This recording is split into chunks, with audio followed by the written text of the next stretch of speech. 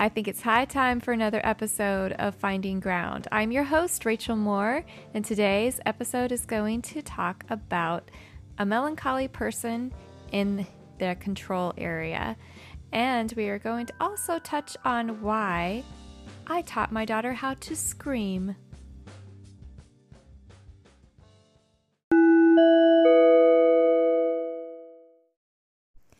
I really hope you're enjoying these getting to know you little parts of our episodes.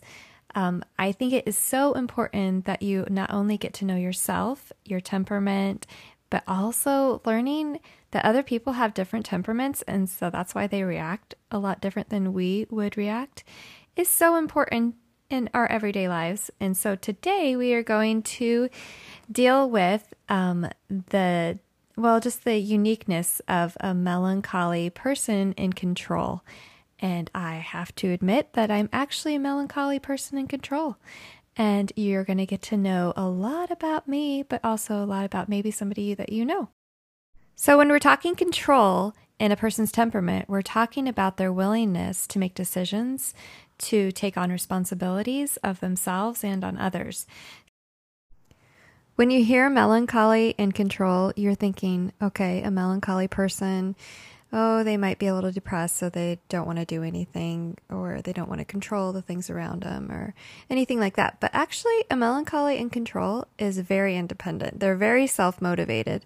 They express very little control over the lives and behaviors of others and will not tolerate any control over their own lives. So if somebody were to control, well, I'm a melancholy, so if somebody were to control me, I would probably fight really hard against that. I don't particularly like when somebody tries to control my actions or what I do. It doesn't end up well. They also make decisions and take on responsibilities very well when they're dealing with things that they know.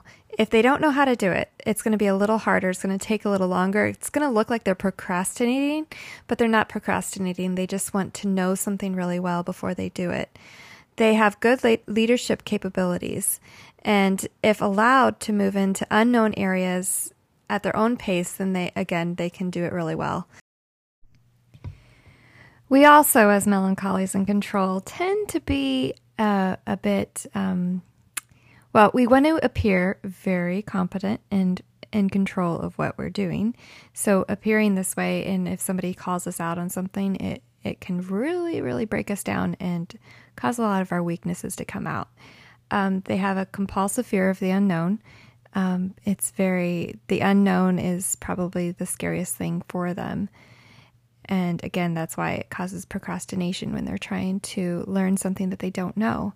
They become very angry if confronted for their mistakes or criticized or made to look foolish. That is one thing that God has really been chiseling out of me. But also, they are very legalistic, uncompromising, and rigid. Again, these are weaknesses of a person in the control area who is melancholy. But again, God works on us. But sometimes you need that rigidness and that uncompromising. And that's why God made us like this. They become very uneasy or anxious if solely responsible for themselves or for others. And this is something that I really didn't understand until I started to learn this. But it really, if I am responsible for everything, it really weighs on me. And I really fall to my weaknesses when that happens. But this is going to happen when you have a melancholy temperament. They will also give advice when people ask, but they will not pressure anyone to follow their advice, which I think is really funny because I am a counselor and I'll tell you my advice, but if you don't follow it, that's up to you. It's your choice. And I think that's kind of what gives me an edge when it comes to counseling. You're probably beginning to see the importance of understanding your temperament, understanding the gifts that God has given you, and understanding why you react the way that you react. It can really help your life, not only you individually, but also it helps you to see people from God's eyes instead of trying to figure them out and trying to just put up with them. once we can see, okay, God made this person like this for a certain purpose, and so let's help them. Of course, when it comes to our kids, this would be a really good tool to use. To know your child's temperament is probably the most priceless thing that you can have, because you can understand why they react the way that they react. For instance, my son does not want to drive, but it's totally in his temperament not to want the responsibility of it. And I understand that, but of course he has to learn how to drive. So, but that's a whole other podcast. So hopefully, again, you're understanding why it's so important to know your temperament, and just to maybe listen to these podcasts and get a view on it, so that you can see people through God's eyes. So do you have questions? Would you like me to send you a survey so that you can fill out and find out what your temperament is and how God made you? You feel free to either go to my website, www.findinggroundcounseling.com, or you can email me at findinggroundcounseling@gmail.com. And it's a simple test. It only takes like 10 minutes. And we could discuss what happens after that. But it really is important. And I hope that you're starting to see that, and starting to see others through God's eyes. And here we go. We are going to get on into the podcast and get into the guts of it and talk about emotions. So let me give you a little background behind where this story comes from. So I homeschool our daughter, our youngest daughter, and the other 4 go to school right now.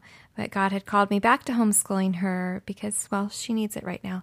And, we were working together, and I got a little upset, upset. And I had to leave the room for a few minutes because I was pretty mad. And I left the room. And now my youngest daughter, she does not understand emotions. She doesn't understand mad, sad, happy. It just doesn't comprehend for her if you understand adopted children, and especially from a foreign country. And so everything is new to her. So she knew that I was upset, and so I walked out of the room, and I came back. When I came back, she tried to express that she was upset too, but she couldn't get it out. She was like, get this mad face, and would really like hold her breath and just tense every muscle in her body. And she just didn't know what to do with that. And so we were working, both of us were mad. And so we were I wanted to see if she could express it any other way. And so then I said, Hattie, are you mad? And she said, yes. And so I said, well, what do you want to do? And anyway, I ended up teaching her how to scream because she did not know how to scream. It took about 5 tries before she really belted it out and was able to just yell with everything that she had. And after that, it was pretty interesting. She just felt better and she went on with her schoolwork. It was just a release of all of that built up anger, that built up tension, and just everything. It was a really good release for her. So the next day, she had a fit and she was on the floor, and she was very mad because she got something taken away from her that she really loves. And she was on the floor and she was crying, and then she just started belting it out again and just screaming and screaming. And I mean, that's one of the things that I love to see from her, because it is very rare. She rarely expresses her emotions, and you need to express your emotions. Emotions are there for a reason. And so when she started screaming, it was like a total release. She was able to cry, and for maybe about a half an hour, she just kept going. And I sat there and just hugged her, and if she would let me hug her. And then after she was done, she got up and said, I love you, Mommy, and just went out the room. And now that is very rare for us. So it was quite the experience. But it is so important to express your emotions. Can you imagine not being able to express your emotions for years? Do you know what that would do to you? That would destroy not only your emotional being, but also your physical being and your spiritual being. Emotion is so important. If you just hold everything in, it will make you sick.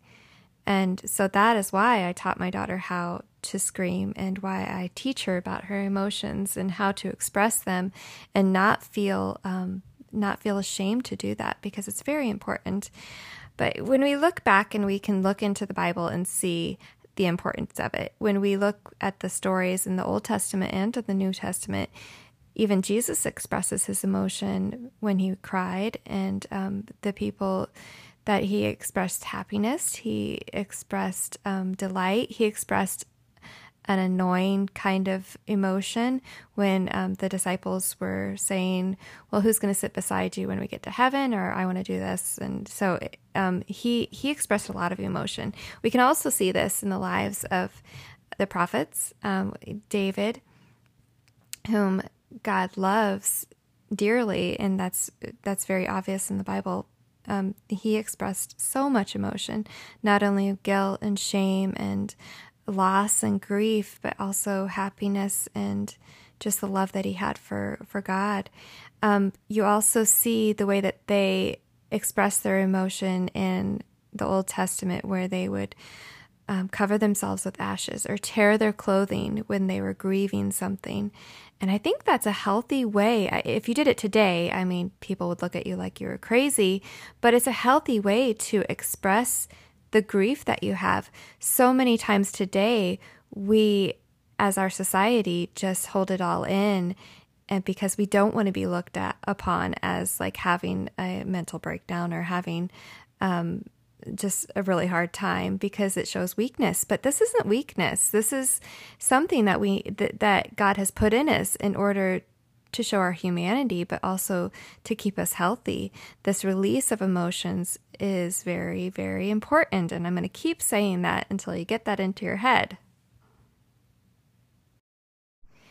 Expressing emotions is vital in a healthy life. Without it, you kind of turn inward, and you turn away from everything else and everybody else, because you can't deal with what you're dealing with or dealing with life. It's too hard to deal with life without being able to express your emotions. And of course, we have the examples from the Bible, and we have the examples that Christ has given us when it comes to that. But we also have examples from the psychological world.